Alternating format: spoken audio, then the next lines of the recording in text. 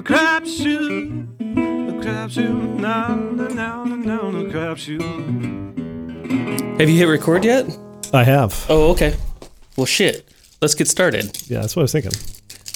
I wanted to, I mean, started drinking the beer. I don't care if we talk or not. Yes, precisely. I just discovered today how to sync and unsync the cursor rolling with the playback in GarageBand after accidentally turning it off months ago and being super fucking annoyed. And finally, and so your recording scrolls off the right side of the screen while you're... Yeah, and it's like, no, I want to... I mean, sometimes that's useful, but that's not what I wanted, so... Yeah.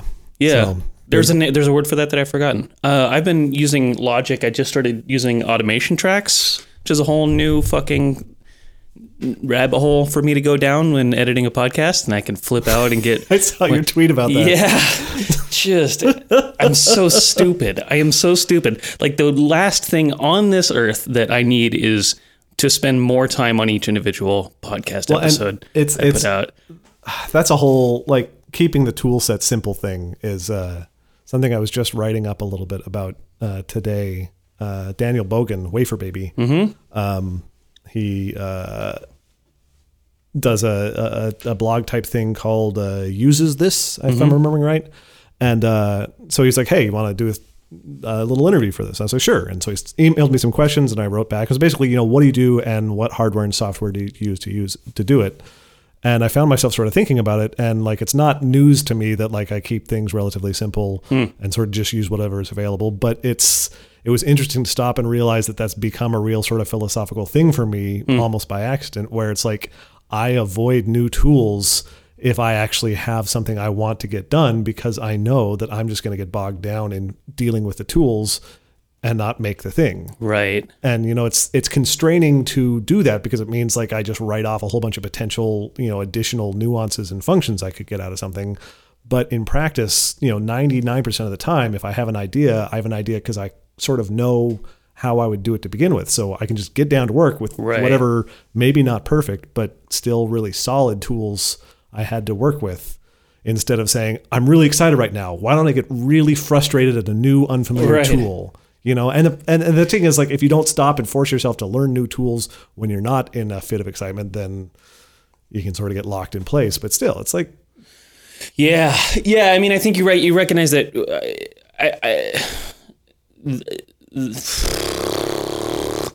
Anyway, you're listening to the Crapshoot, episode 33, maybe? That sounds maybe. That train of thought just fell. Like the train wasn't even moving. It just kind of fell over off the rails. There's a high center of gravity of that train. I am Josh Millard. I'm Jesse Holden. Hi. What I was starting to say is... I think we have similar personality types where we would want to maximize a new tool, or at least like know our way around it and stuff. And then that becomes what the project is, and not making the thing with the tool, but learning the tool becomes its own entire thing. Yeah, it can be a thing. And your best state is when the tools are completely out of the way, right? It's like, it's when you've been painting for so long that you don't really think of the paintbrush in your hand so much as like it's just coming out. Or playing music is probably even more like that. Yeah. But yeah, but there's a balance to be struck there. My dad was just in town, and he still has all of his Microsoft Word documents in a version of Microsoft Word that is preventing him from installing OS updates, which is preventing him from having Time Machine, and has forced us to make a big, incredibly convoluted workaround for his data backups. And long story short, it's... He's just like, well, I know how to use this version, and so why the fuck would I ever, you know? And that's completely, entirely reasonable up to a point, and then suddenly there's no intermediary versions that will open that file anymore, and so you're stuck. Yeah, it becomes a trap. He's literally like, his current plan is to buy a second computer and use that as his main computer, and then have this like kind of a frozen in carbonite computer that he uses to access his old files, because it's going to be that difficult. I mean, I spent all day trying to write an automator script that would like open every individual document, select everything, copy it, close, open the other, paste, save. Copy the name into a second clipboard and stuff. And like, because he needs a way forward from this. Yeah. And how many documents are we talking about? 800 or 900, I think. Maybe like 11 or 1200. That's enough to be a serious. Yeah. That's a hire an intern situation. Yeah. Just pay some poor high school kid, $10 an hour to spend a week doing that shit. Yeah. And it's fun. It's a funny time to be talking about tools because Pro Tools, Avid just came out with Pro Tools First, which is a free version of their Pro Tools suite. That with some limitations. I'll say it's sweet. Hey. Yeah. Yep. I've really missed out on the face-to-face interaction of this. We've done these couple of podcasts over the summer over Skype, and it was fine. And I think it worked partly because we've done enough that we sort of know each other's habits. But being able to actually see the dumb face you're making while you waggle your shoulders back and forth and say, "Hey," it's really it's the strongest argument yet for this becoming a video podcast. I have resting idiot face. And this Pro Tools suite is so much better suited in many ways for podcasting. There's not really any great audio editing tools that are kind of podcast first, and even the newest version of GarageBand drops a bunch of podcasts mastering isn't the right word, but metadata tools and tagging and things like that. So I don't know. So there it is. It's sitting on my hard drive. I have it all set up. I've opened a sample project and just been this is take 2 weeks off work and just sit here with this is my option, or just keep using my ancient version of Logic Express that's slowly getting outmoded. Exactly. I bought Reason right before I went to Alabama for the summer, and I was excited about that. That was going to be my thing that I did, and then I just almost didn't touch it. And not that I'm not sort of excited about it, but it's I could use this to do audio recording and mixing, but I don't know how that's going to work at all. And every time I've wanted to record something, it's no, I just want to record something. I'm going to launch up, GarageBand, and I'll plug in this USB mic, and that'll just be it. And it's not great, but it's good enough, and it got done. So yeah, it's tricky. It's tricky. I wish I could remember the lyrics to "Tricky." Yeah.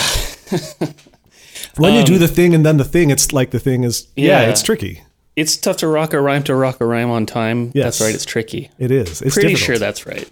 Hi, Daniel Bogan. I love that guy. He was maybe the first person I forged a relationship with completely on the forged internet. As in used Photoshop to invent it from whole cloth without the other person's permission. Not exactly. I don't know. Forged as Am I on trial here? Put on an anvil in a fiery volcano. No, none of those things. Okay. Now, eventually, I'll figure out every word that triggers a random digression from you, and I'll be able to tiptoe through the minefield and get a story out. It's as you probably know, but it's Daniel Bogan had a site called Wait for Baby, and he hosted my website the first time I ever put my own website together and stuff, and has been over since I was 15 or so, 16 maybe. Has just patiently answered every stupid CSS and HTML question, hosted my first site, set me up with my first private email service, and has just been an awesome, super good friend dude. And when we've been stressed out, sometimes we've gone to each other and checked. He was my number one ICQ contact. I used his custom icon set for ICQ. Anyway, so that's great. I love the way he sort of orbits around every once in a while. I like to find that he just kind of crosses paths, he shows up in Flickr or whatever. Yeah, and I just met him last year at XOXO. At XOXO, which today is the inaugural day. Yes, of XOXO 2015. I don't think it's inaugural. I don't think a day can be inaugural, can it? A year is inaugural, an event itself is inaugural, but the day is just the day of the inaugural. Huh. So this and last year's was the inaugural. I think we need a word for the start of something that's not just the first time that it happens on a yearly basis, because I think that's what inaugural is, isn't it? The inaugural. I don't know. A presidential inauguration isn't the first president. Oh shit! What am I thinking of then? Maybe. Well, yeah. Fuck. I may be just barking up the wrong linguistic tree here. Yeah. So XOXO is another thing that sort of orbits this podcast. Yes, and we had Andy on that one time and got a really, really wonderful conversation with him. And I think last year this time we were down here with Brad Sooks. Yes. Was that? No, that was the year. That was the two I think ago. that was the previous, yeah. Okay. Last year we threw together a cobbled together XOXO Oh, field right, recording. right. podcast. The rough, the Yeah. extra rough, Yes. crapshoot episode. Can we top it this year? We'll see. yeah. Maybe it'll happen. Yeah, I don't know. We haven't really talked about any plans around that Yeah. stuff. It might be fun. I mean, I sort of put together a kit to record straight to the iPad, which might be fun just as an experiment. But Yeah, maybe. I don't know if I want to count on it. Yeah, I think trying to do an actual multi-party sit-down podcast in a restaurant that's playing music is maybe a non-starter.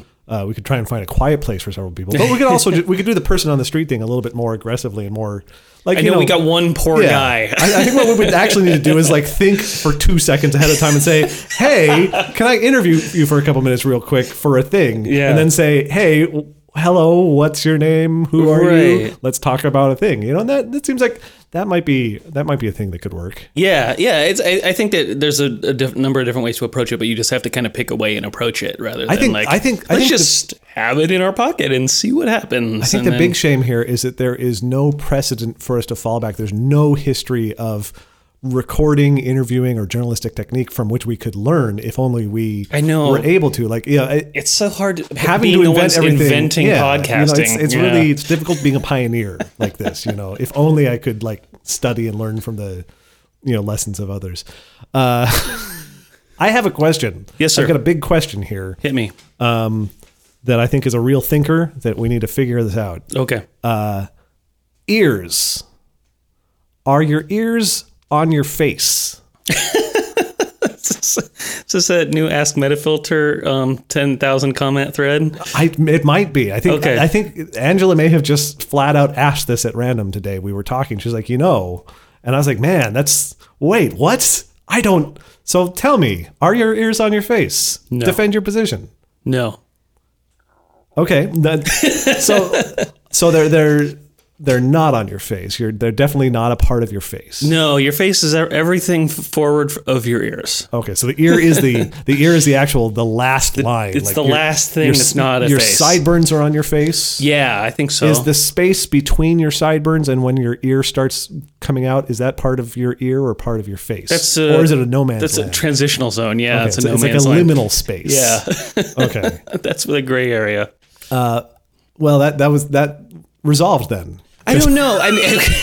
This is what we should ask everybody. I feel next strong XOXO. about it. Do you feel differently? I feel conflicted about it. Okay. And that may be why I'm thinking it's such a great question. And Angela pointed out that maybe just everybody will say, well, no, it's not, maybe everybody will have a strong opinion for what it obviously is, except for me. And I'll just be saying, but I don't know. Right. I'll be the one agnostic in a land of believers or something. No, you're crazy. Here's why. If someone punches you in the ear, they didn't punch you in the face. That's a good point. I guess they punch you in the head. They punch you in the ear specifically. Yeah. I mean, it's in the side of the head. See, here's the thing. Would a face look weird without an ear, though? Would a face look weird? Your head would look weird, and it's hard to look at a face without seeing the entire head at the same time. But a head doesn't necessarily look weird without hair. Like, you can do literally anything with your hair, and it's just hair, right? You can have no hair, you can have short hair, long hair, spiky hair, mohawk, messy hair. It's all just hair, and no one's going to say, if you shave it out, they're going to be like, oh, I can't, what the fuck? How does that head not have hair on it? So there's something about an ear that's a little bit more of a landmark, right? It's like, it's more of a, like, you would be, like, you shouldn't be a dick about it, obviously, but just in a immediate visual reaction to someone, it would be weird to not see ears. In a way, it's not weird to not see hair or to see a variety of hair. I think hair is the special case here, not ears. So I guess it would be weird to see someone without a scalp. So that would be... Right, or like a forehead or nose or cheekbones or well, but now you're talking about face stuff. You anything. gotta, this can't be, let's keep it separate from the face. Because I'm trying to stake out. I don't know if imagining a head missing a feature is a way of determining where on the body that feature is. I'm not sure if it is either, but I'm trying to, I guess I'm trying to classify the ear at this point. Like, okay. I'm willing to concede it's not on the face. Like, I kind of agree. I think that's my gut feeling, is like the face really does start, as you said, pretty much like in front of the hair, in front of the, like it starts like, definitely everything behind my sideburns is not my face, but the ears are the weird part of that not face part of the head. Like maybe they're the only thing in a class of ear-like things in that sense, that they have a little bit more featuredness and more prominence and fleshiness than the rest of your head, despite being part of your head rather than part of your face. Okay. What about like the underside of your chin? Like the flesh under your chin, is that part of your face? It depends on how much you grow it out. Well, no, not the hair. In some people, no, Oh, right, are you the, saying the neck itself? the waddle. What do you call it? On a double chin. Yeah, yeah. Sometimes then it just blends the chest into the face, and then so you have to kind of like pick a line of demarcation manually when you're looking at someone. So if it expands enough to eliminate the strong line of the chin, then then it becomes semi-face or I think the face. jawline is a pretty safe line of demarcation for the bottom boundary of the face, but the jawline isn't always visually apparent depending on the person. See, that's because that creates a sort of fuzziness there. Mm-hmm. What if someone had unusually forward ears? What if someone's ears was like an inch or so farther forward than a typical ear, like enough that it's observably far forward? Like you can say at a glance, wow, that guy's ears are far forward. It would have to be under the eyeball before I would consider it part of the face. Just like right on the cheekbone, like growing out of the sinuses. Anything short of that, I'm going to still call it not part of the face. Okay. See this? Okay, I think we need to. This is what we should explore at XOXO this year. This is what we should ask strangers after a couple drinks in the park of a decommissioned high school. Yes, that. We got that resolved. Yep. I hope. We got to start on it. Okay. You gave me some ideas. Welcome home. How was your trip back? It was good. We had a nice time. With we had a bad day in Utah, and it wasn't like a terrible day or anything, but it was just like the only day that like bad stuff happened. And those bad things were I dropped my iPhone on the floor of the visitor center at Antelope Island Lake State Park or something. It's this little peninsular thing in the Great Salt Lake. Okay. Because Angela had never been there. I'd never been there. We were like, hey, let's go see the lake. It's very salty. And one of these ones you can just like lay on your back and kind of float in. You could, in theory. We weren't going to because it was relatively shallow where we were, and also there was so much brine and brine flies, and also we were on the road. So it really smelled where we went of all the dead brine flies, and also there was the live brine flies floating around like a giant blanket of. It was. We went in, we got out, we did it, but But that's what's interesting thing I didn't know about the Salt Lake is they built a like railroad causeway, like they built a wall across the lake many years ago, decades ago, I guess probably, to make it faster and less inconvenient to run. I think basically cargo, freight rail across that area, and as a result, they basically divided the lake in two, and so the top half of the lake way saltier than the bottom half now.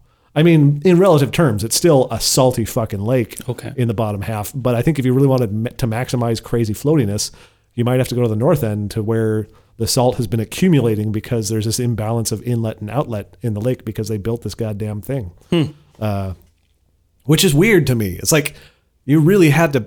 How expensive was it to build tracks across this lake versus just going up and around them? Like, was it really going to cost that much more than building a bridge in a fucking lake? Because it's got to be more expensive to lay track in the middle of a lake than, on the land around the lake, in just per foot. So if you're, I'm curious about the economics of that. Yeah. I never understood how you made underground rail or underwater.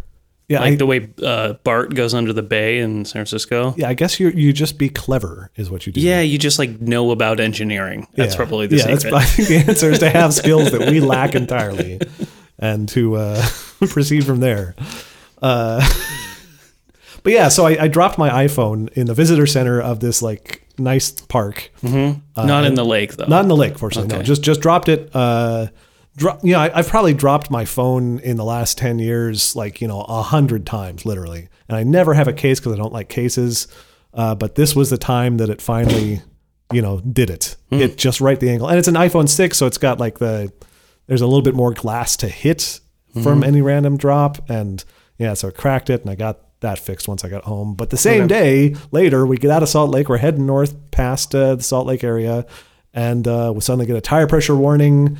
And it's because we've got a hole in our tire. And so we got to replace it at Les Schwab. Both back tires were pretty bare because we've been driving them since we bought the car. So they're like, hey, you just need new tires. And hey, oddly enough, we only have the slightly more expensive ones, but they're good for 80,000 miles. So he said, fine, put them on. And sweet. So yeah, that was all the bad news, aside from a little bit of crappy rain at times. So it wasn't as much of a breakneck thing as the way there. Not so bad. I mean, it wasn't way more relaxed. We still drove like 7-8 hour days most days that we drove, but we did. But that's versus like 8, 9, 10 on the way out. Right. We had another day's worth of driving to spread it out. Plus, we stopped for a couple nights in New Orleans, and we saw GJ, Cold Chef from Metafilter, and several other people, and it was really nice. Happy birthday, GJ. Yes. We really need to get a bunch of people to flip off. That was my plan. I literally, as I was driving here, an alert went off on my phone, a reminder alert, and it said flip off GJ. Excellent. So, we'll have to do something. But is there some kind of like verbal equivalent to flipping someone off? Like some choice of words that means the same thing as a middle finger to the face? I know you're leading to an obvious joke about, just the obviousness of saying fuck you or something. But it's interesting that there really isn't. I mean, you can situationally have a relationship with a friend where you can jokingly say fuck you to them. Like I feel like I could easily do the verbal equivalent of flipping you off, with a appropriately delivered fuck you. Right. But it's much less generalizable. Like I feel like you could really reliably, sarcastically, in a jovial way, flip off someone you don't know very well and they would get it. Like they're more likely to. Yeah. Like it's not a guarantee, but I think it's easier to communicate the you sort of thing with a goofy bird. You just fucking flipped me off just now? I can't fucking believe you just did that. That's so mean. But yeah, no. What did I ever do to you?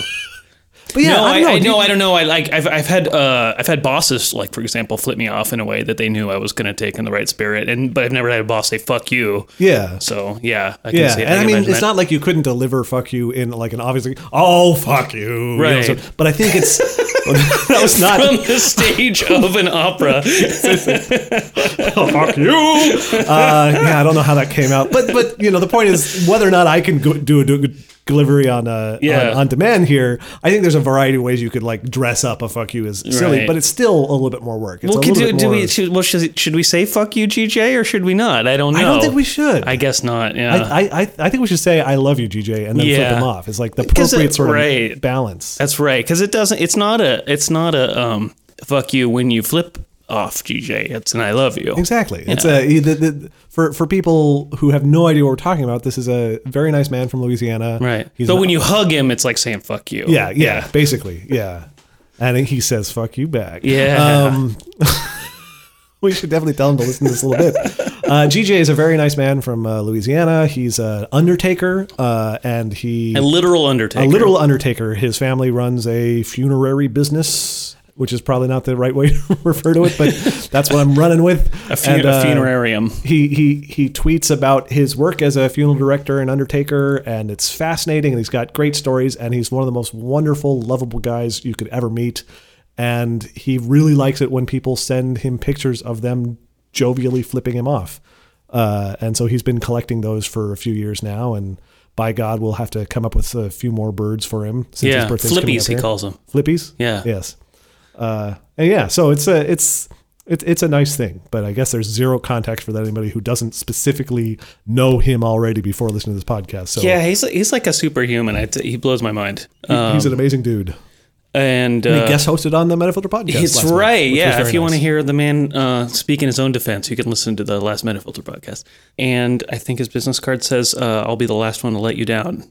And that's brilliant. He also has, or has joked about having "I will bury you" on his business card. He was just joking about some others too, but I don't remember them offhand. So this is an anecdote about how I can't remember something funny someone said. The crapshoot in a nutshell. Yep.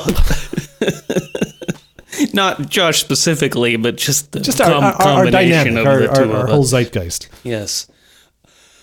Is it time for a break? Let's take a quick break. Okay, and then we can start the show for real, right? Yeah. Okay. Okay.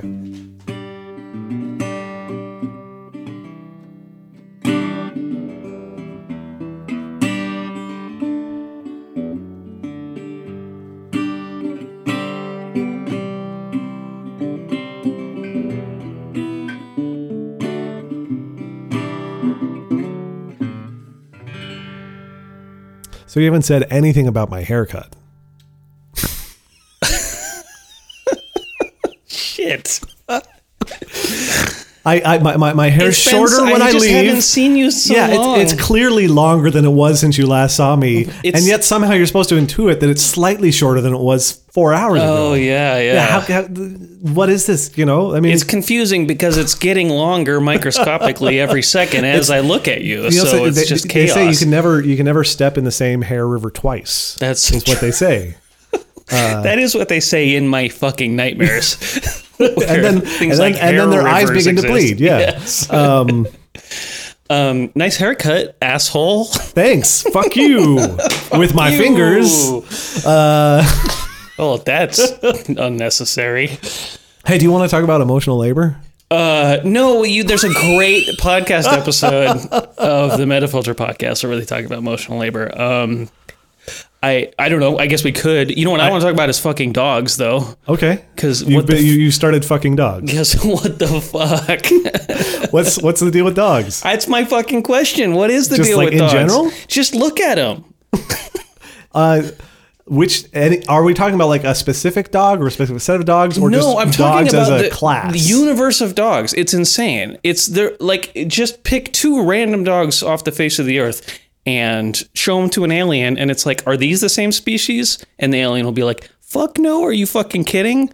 I mean, look at every alien in the entire corpus of Star Trek. They all look more like each other than any two dogs look like each other. Yes. No, I think There's dogs that are this big. There's dogs that would fit in my pocket literally, and there's dogs like I just bumped into when I was going for a walk a couple days ago that like when they're standing, they're up to my shoulder. they're dogs exist in such variety that you can do there are this many Earths inside of Jupiter sort of thing, but with one type of dog and another type of dog. Right. Like there's probably 100 Chihuahuas in a Great Dane.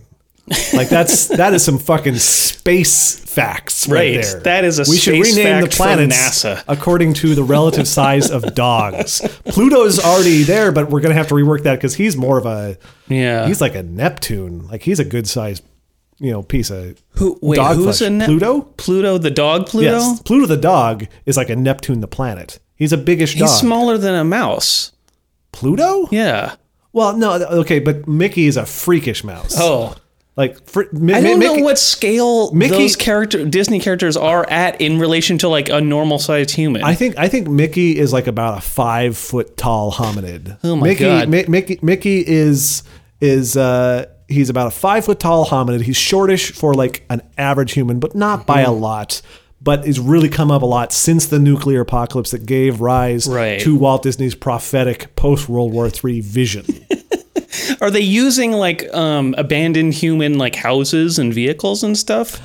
I think they maybe be building simulacra of of those things because that's all they've had access to in their sort of development as sentient beings. So in it's a post-human Steamboat world. Willie he's not like driving a regular human steamboat. It's a kind of a reconstruction of a human steamboat at a slightly smaller scale, like 80% size. Yeah, okay. and that's essentially the Cambrian era. Yeah, of the new Disney. There must be like size references somewhere in this corpus, right? I mean, like, I bet to the extent that they're really inconsistent. Is my guess. But I would be willing to bet that the general implication is that the main cast of characters of the Disneyverse are approximately human sized. Okay, maybe a little bit shorter. I guess that makes sense. I mean, I guess it makes sense that Mickey Mouse isn't like literally mouse sized, like less than a foot tall. Well, think how different the physics would be if they were actually at a just significantly different scale in humans. Would they be that?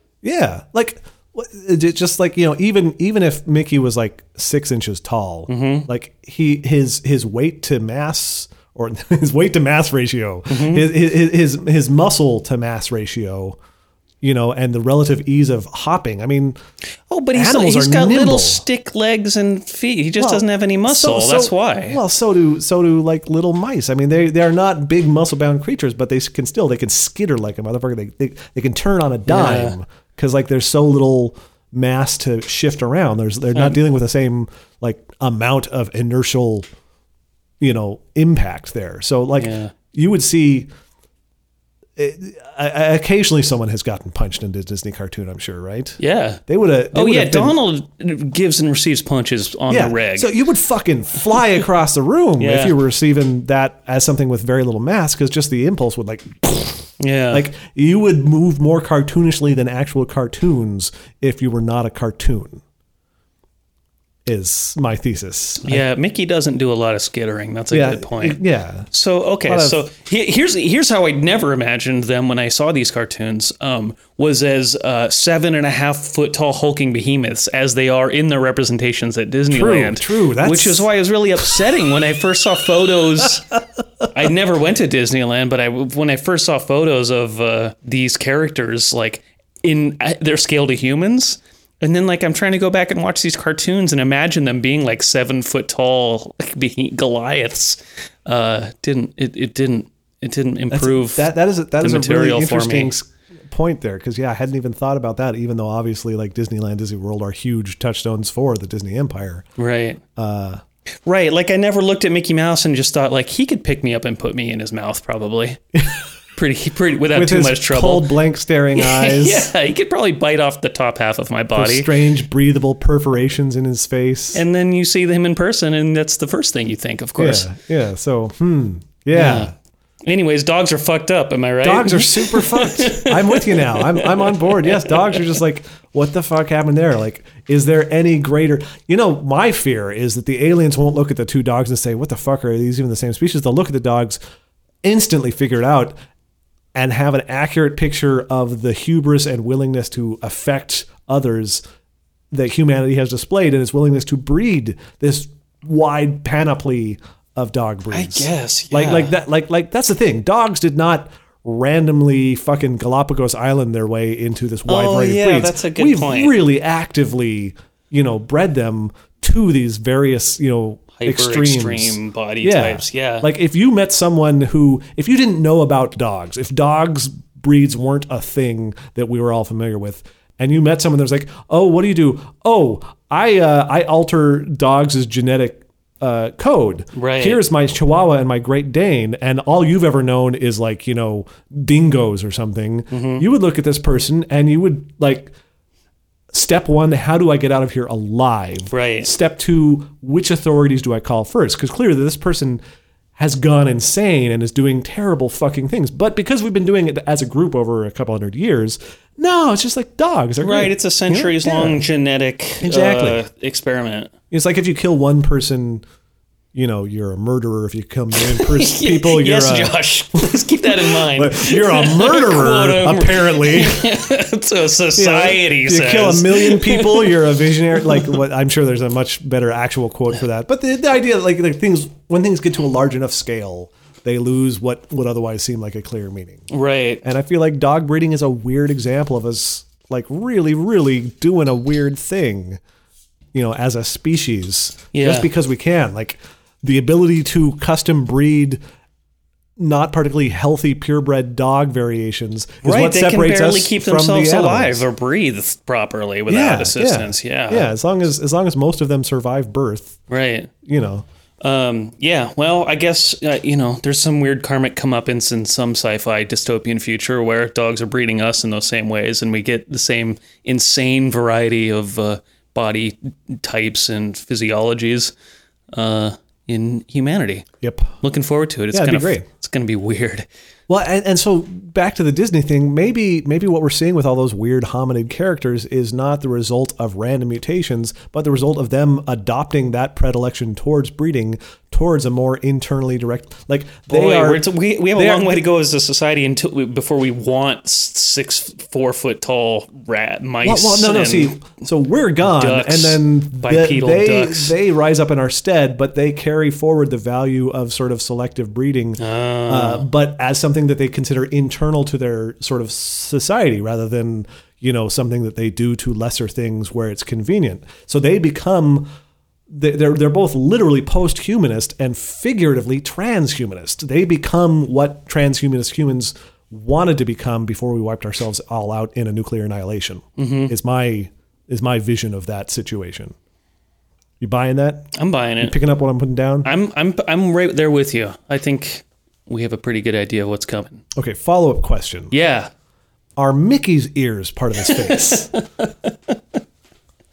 Mickey's ears are in ear superposition. Like, have you noticed that, like, depending on which way he's facing, the one ear is up and the one ear is down, but it's all black and it's unified. I saw a good illustration of like what Mickey had on. He just has one central ear on the top of his head, and then one sticking directly out either side. So and that's why he looks that way. Yeah. I was going to say it could be like maybe that's one of the weird things about that post World War III Disney universe is that quantum effects have become macro effects. And so the idea of spin other than one, the idea of particles that have to rotate more or less than one full rotation to make a perceived full rotation becomes something that shows up on a macro scale. And so when Mickey moves his head like a quarter turn, you see essentially a half turn of a portion of his head, the ear portion of his head. And that's why we always get those weird angles. So he's kind of like a 3.5 dimensional being or something. Yeah, he's like a giant fucking quark. Right. He's a macro quark. Right. And it's somehow only in how you view it does it collapse into the shape that you then see. Huh. That makes sense to me. I think I've solved it. Yeah, we should explain this to kids who are probably real confused. Totally should. We should go to Disneyland and explain it to them. And that's how they know that's the false Mickey, because his head has spin one. Oh, what was I going to say? I forgot already. Oh, well. I tried rereading A Brief History of Time over the summer. And I think basically the same thing happened as when I was in high school, but I was more honest about this time, which is I got a couple chapters in. I was like, okay, yeah, I'm following. And a couple more, I was like, well, I'm getting hazy, but some of the conceptual stuff seems familiar. Right. And you were drinking the whole time, obviously. Well, no, you know what I was doing was I was reading it in bed, which is the like, if you ever like, I'm not going to have a hard enough time understanding an explanation of quantum physics. I should give myself a handicap. I should do it right before bed. Cue my body to start shutting down my brain. I mean, you would argue in a sense that if you have to reread the same paragraph 3 times, you'd learn more, but not me. Yeah. So about 7 chapters in, I was like, I should read something else. There is a book called A Briefer History of Time that is that's another. It's by Stephen Hawking, I think. Oh yeah. I think it's just like a slightly boiled down version. That might be worth looking at sometime. Yeah. This was the slightly revised and expanded version, but it's basically the same as the original. Right. Yeah. Nope. I'm bad at that stuff. Yeah. It's fucking confusing. That's what it is. We might be too old to learn things too. Maybe. We're basically dead. Yeah. We're basically dead people. Sorry. Sorry, people who are like on fleek or whatever. We're just the dust under your feet on the forward march of progress. What I ended up reading actually was the original Hemlock Grove novel, which this can be a quick anecdote if you haven't watched the show at all on Netflix, but it's a nice Netflix original series, I think written and directed by the guy who wrote the novel, and I really enjoyed it. There's a couple seasons out now, and there's weird stuff with vampires and werewolves and various stuff, but in sort of like a contemporary urban setting and political machinations and, sort of just drama. I like it. It's nice. It's shot well. The characters are interesting. So I read I've been reading the book that the guy wrote that led to the series. Cool. I've been enjoying that as well. And we have no further reference points. And there we go. I enjoyed the pilot for The Man in the High Castle that Amazon put together. It was they released like 6 or 8 different pilots to see which that generated the most interest to develop a full show out of, that they could have an Amazon Prime original the same way there's Netflix originals. I don't think Man in the High Castle is going to get made, which is unfortunate because I liked the pilot. It's That's like an hour and a half, I think. And it was interesting. I'd never read the Philip K. Dick book that it's based on, or short story book. I don't remember. I don't know if I've read it or not. I'm familiar with it. Yeah. But I've read a bunch of Dick stories. Yes. Sorry. I meant Feel Up Dick. Feel Up. Hey. A visionary, and this is what we're doing to him in his death. Boy, in the last episode of In the Cut, we were trying to talk about how the next one we were going to do was going to be a Wes Craven movie in memoriam and memorandum. Yeah. In memorialisms. In Momo. In Momo. And I was so fucking tired and I couldn't hold my shit together, and I'm just like laughing and like choking the whole time and talking. in memorial episode, or in the discussion about the intention to do it? In the discussion of doing something in his memory, and I kept saying The Nightmare Before Christmas instead of Nightmare on Elm Street. And just couldn't hold my shit together. So yep, this is the wrong place to be for respect for the dead. Yep, I guess. Should we take a quick break? I think that's a good time for one. Let's do it.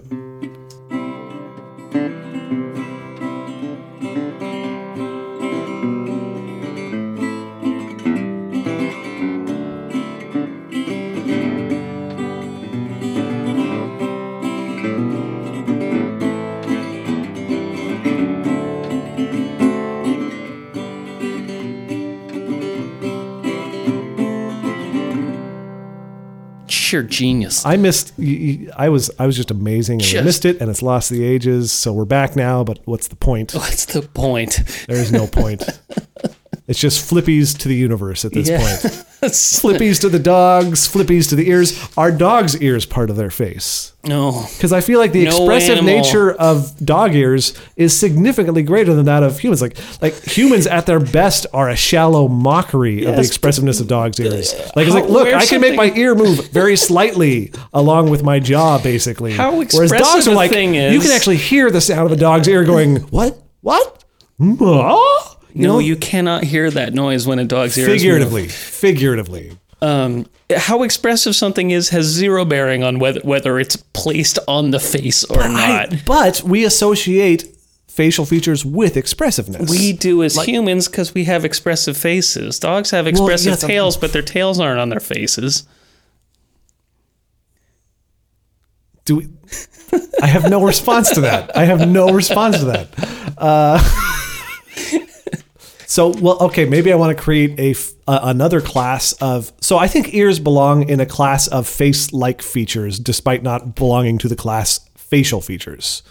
Was the argument I'm going to make. I'm going to say ears are in a weird class on humans where they belong to... They have the attribute of face-ishness, maybe. Like their detailed flesh and their placement on the head, their proximity to the eyes and the eye line. There's a lot of things about an ear that are sort of face-ish, despite the fact that I'm willing to basically acknowledge, I think not on the face is the correct call. Like they could have ended up on the face and that would have been unremarkable to us rather than... Isn't it fucking weird that we've got ears on our faces? Like I think we would have just been like, it's of course your fucking ear. It's part of your face. What's your problem? If they were like, you want to fight about it? Yeah, it's like that's what we would just be like every day. Like I mean, you look at eye stalks on like a snail or on an alien in a science fiction thing, and like we say, okay, well, it's eye stalks, aka it's their eyes. It's part of their face. Yes, I mean, to the extent that a snail has a face. I don't know that a snail has a face per se. Like not that it has much of a face, but imagine an alien who has eye stalks instead of eyes. Where are the eye stalks coming from? The top his of the head? in the vicinity of his. But where do they root into the head? On Seriously? The top or the front? Is that the thing? Is that the distinct? Like I think it's more like antenna positions. Like is an antenna part of an alien with antennas? Like the blue guys that guy from that movie played one of in that one TV show. God damn it. Blue Man Group? No.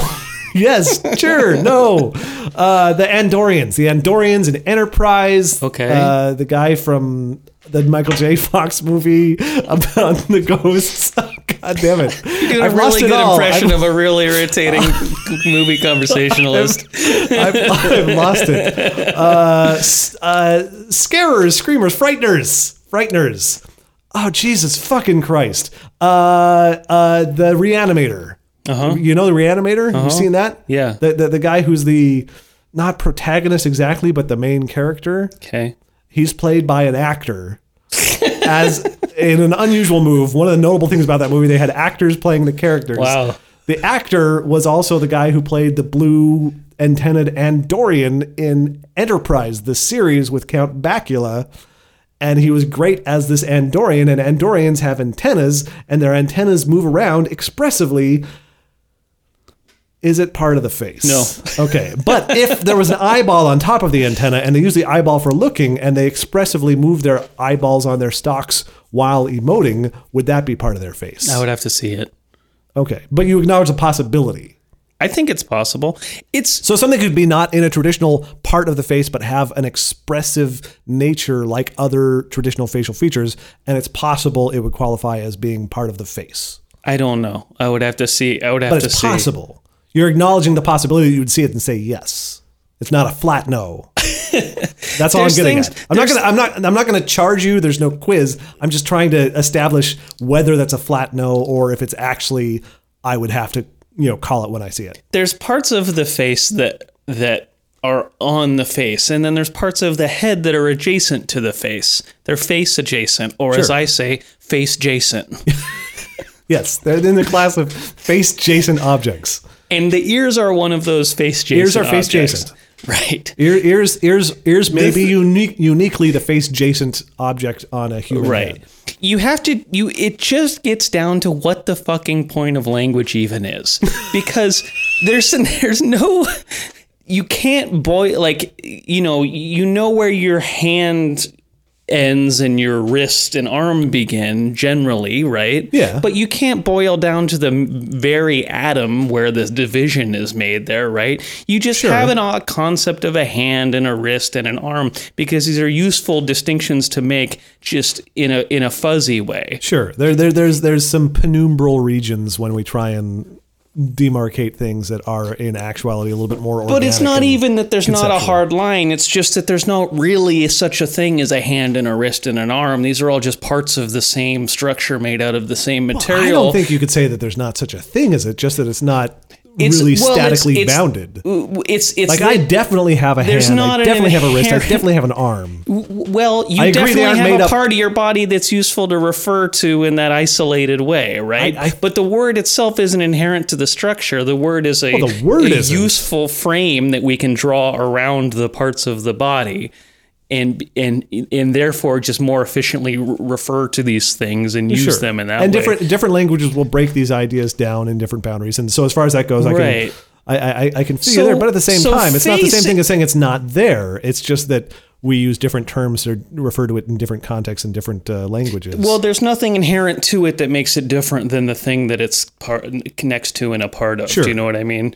In the face is the same thing, right? I mean, it's useful to have a reference to one general part of the body loosely, but it's you can't really take a scalpel and draw a line on where that begins or ends. So maybe the ears are part of the face, is what you're saying? No, they're definitely like if Germans believed the ear was part of the face. No, but the Germans could have a word that they used that referred more broadly to that part of the body structure or whatever. Yeah. I don't know. It's all stardust anyway, Josh. I guess it is. You got me on the stardust point.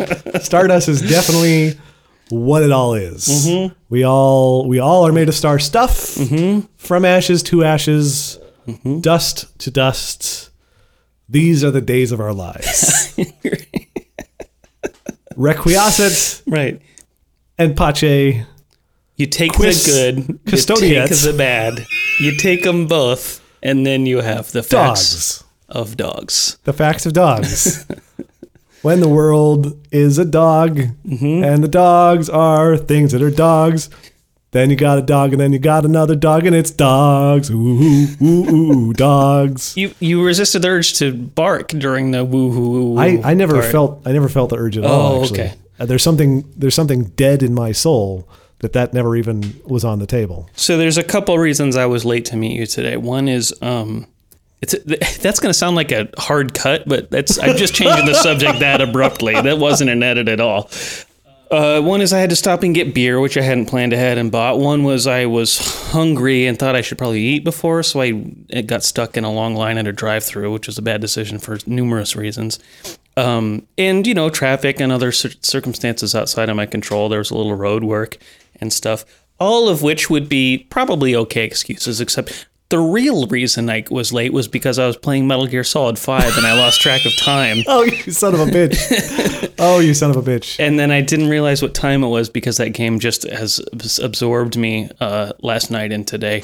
I don't do this with a lot of things, but the first Metal Gear Solid, and I was 17, 18 years old, and I started playing it, and it gripped me in a way no game ever had gripped me before, and I had, borrowed it, checked it out from a rental place, a video store the night before. And I came home from work for my lunch break and picked it up to start trying to play it. And I just didn't go back to work and I didn't stop playing it. And I was playing it all afternoon and evening and night. And I woke up the next morning on the couch and picked it up and started playing again.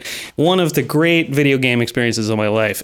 And so I sort of allowed myself to make a little personal cult around the game in my head. And so when the sequel came out, I went to, I turned off, I unplugged the phone and I did a whole thing. I kind of dug into it again and just beginning to end, just wanted to dive into it. And I did the same thing with 3.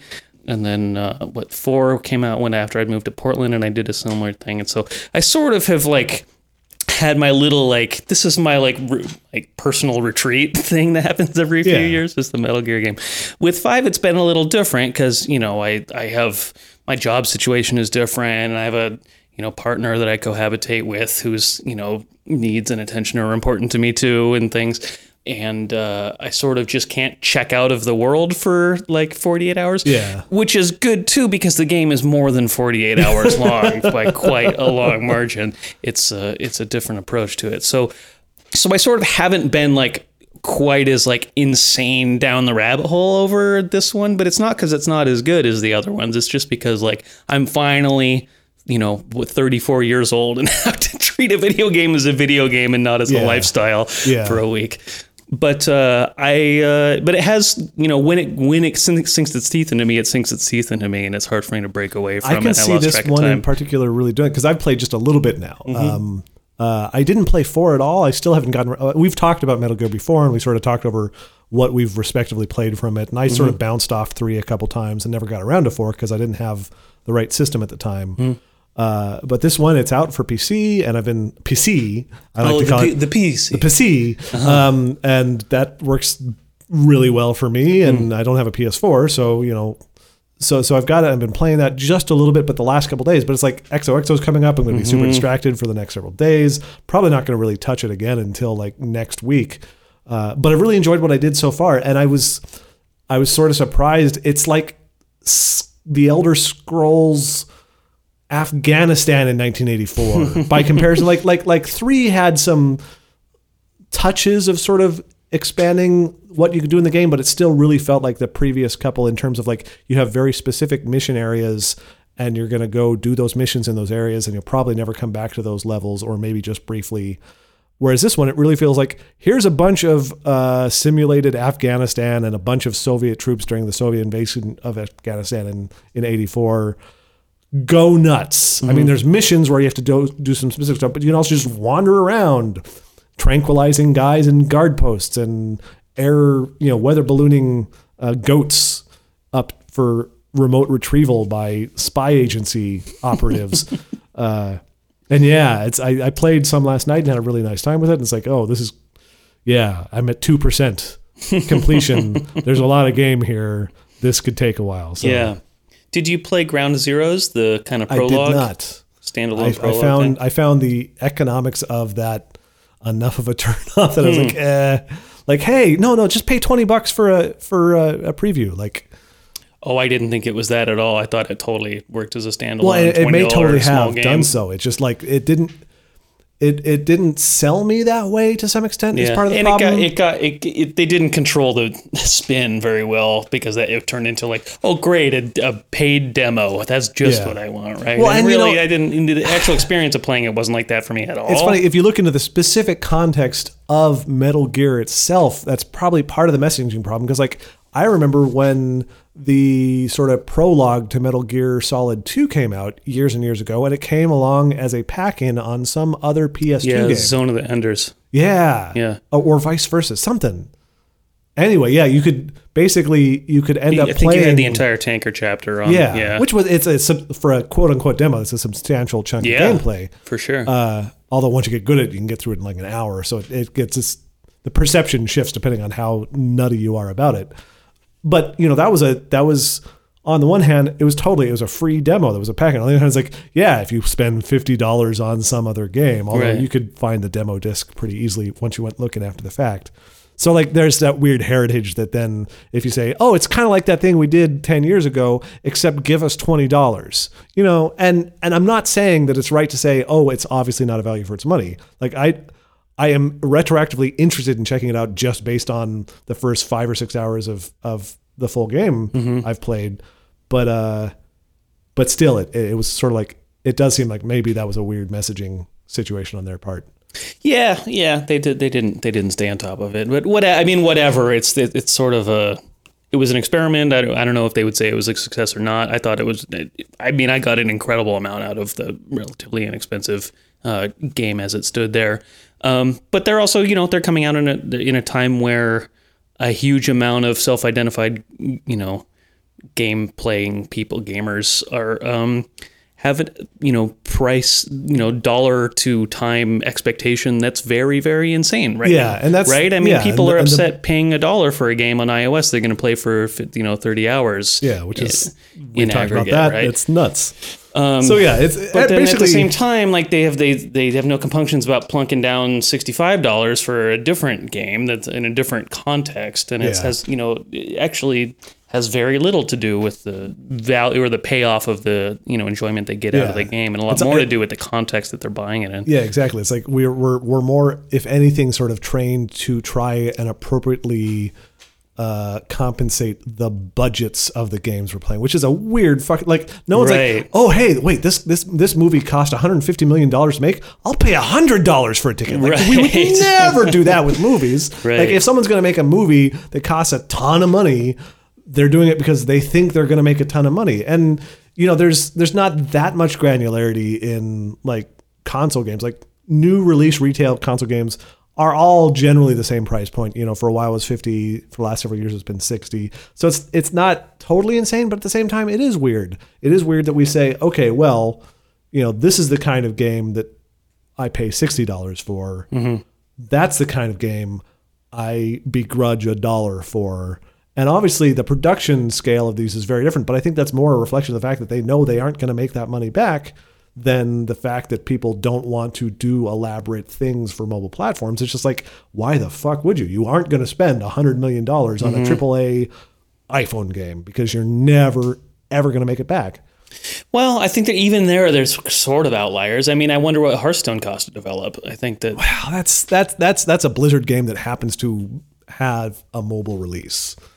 I guess it seemed. I mean, I'll bet more people play it on the tablets than on the computer. Maybe that's not true. I don't know. I don't know if it's true or not, but I do think it's enough of an outlier. I don't necessarily. I think it is an outlier for sure, but or a counterexample. Every time we get really talking about video games, I feel like we should have a video game podcast because I feel bad for anybody who's like interested in us talking about stuff, but not video games. For some reason, the video games thing is always at the end anyway, so it's like it's okay. I think it's when we just sort of like just like fuck it, let's stop trying. Let's just talk about video games. I know. It's something, and we never dip our toe in either. It's always just like ends up being a giant open-ended thing.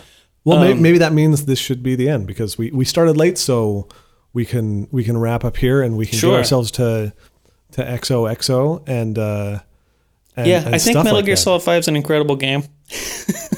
Question: is it supposed to be Metal Gear V? Because they really conspicuously refer to the character as V in the beginning, but that could be just Hideo Kojima fucking with people. It's Hideo Kojima just, if he sees a place to draw a weird association or like clumsy wordplay, he will 100% of the time take it. It's just kind of part of his thing, and he just wants to end up making everything reference everything else, reference everything else, reference everything else. Which I can respect. So yeah, I mean they one of the running themes of the game is the letter V for sure, but it's also the 5th entry in the Metal Gear series, and I'm sure it's meant to be pronounced Metal Gear Solid 5. I would be surprised to hear otherwise. Yep. Yeah, I would say play Ground Zeroes. I think it's a different layout. I mean, it's a different map. It's different than the Afghanistan world in that it's like one enclosed kind of like scenario, but it's also like, kind of the terrain is different, the routines of the guards and stuff. It's a different type of infiltration than you get in any of the Afghanistan section of the game. So it's different enough in that to justify, and it's like $9 or something now. Yeah. It's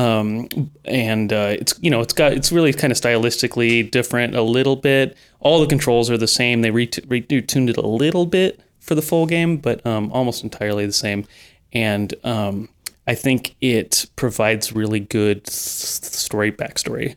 What was I going to say? Thematic backstory? I don't know. Sure. It's a good story-wise, it's a really good prequel to the rest of 5. So, okay, one final question: the avatar editor in the beginning of Metal Gear 5, you build up a face, and it sort of implies that they're going to facially reconstruct you to look differently to keep you safe. But then that ends up not happening, which I'm still trying to figure out where they were going with that exactly. Maybe it's just for the multiplayer. Maybe it's a Kojima thing that'll elaborate later. But my point is, you can edit like every detail of face if you edited the ears to come forward like 3 inches. Would they stop being Face Jason? What do they call it? Do they call it the face editor? They call it the avatar editor, right? Yeah. So the fact that you can edit the ears doesn't implicitly include them in part of the face. You may also not think. actually be able to edit the ears. I may have just I don't remember. injected that for the hell of it. It's pretty fucking good. It is pretty good. I went quick through it because Angela was hanging out with me, and I was like, I'm not going to make you watch me edit a face for an hour. I'm just going to pick some presets that I like and say, okay, good. Yeah, no, that's solid. And then I kind of liked the face I came up with, and I was like, oh, I guess I won't be Solid Snake this time, or Naked Snake, or Punish Snake, or whatever the fuck. But then I am anyway, so whatever. Anyway, I think we should probably stop there because we just started talking about Metal Gear for a few more minutes, just in service of a dumb joke that I then went back to talking about Metal Gear after. So yeah, we'll probably get together and do this again soon. We were talking about getting together with Yakov from We Have Such Films, and so maybe we'll try and make that work if we can schedule something with him to tell a podcast in from Brooklyn. Yeah, and we'll see what happens.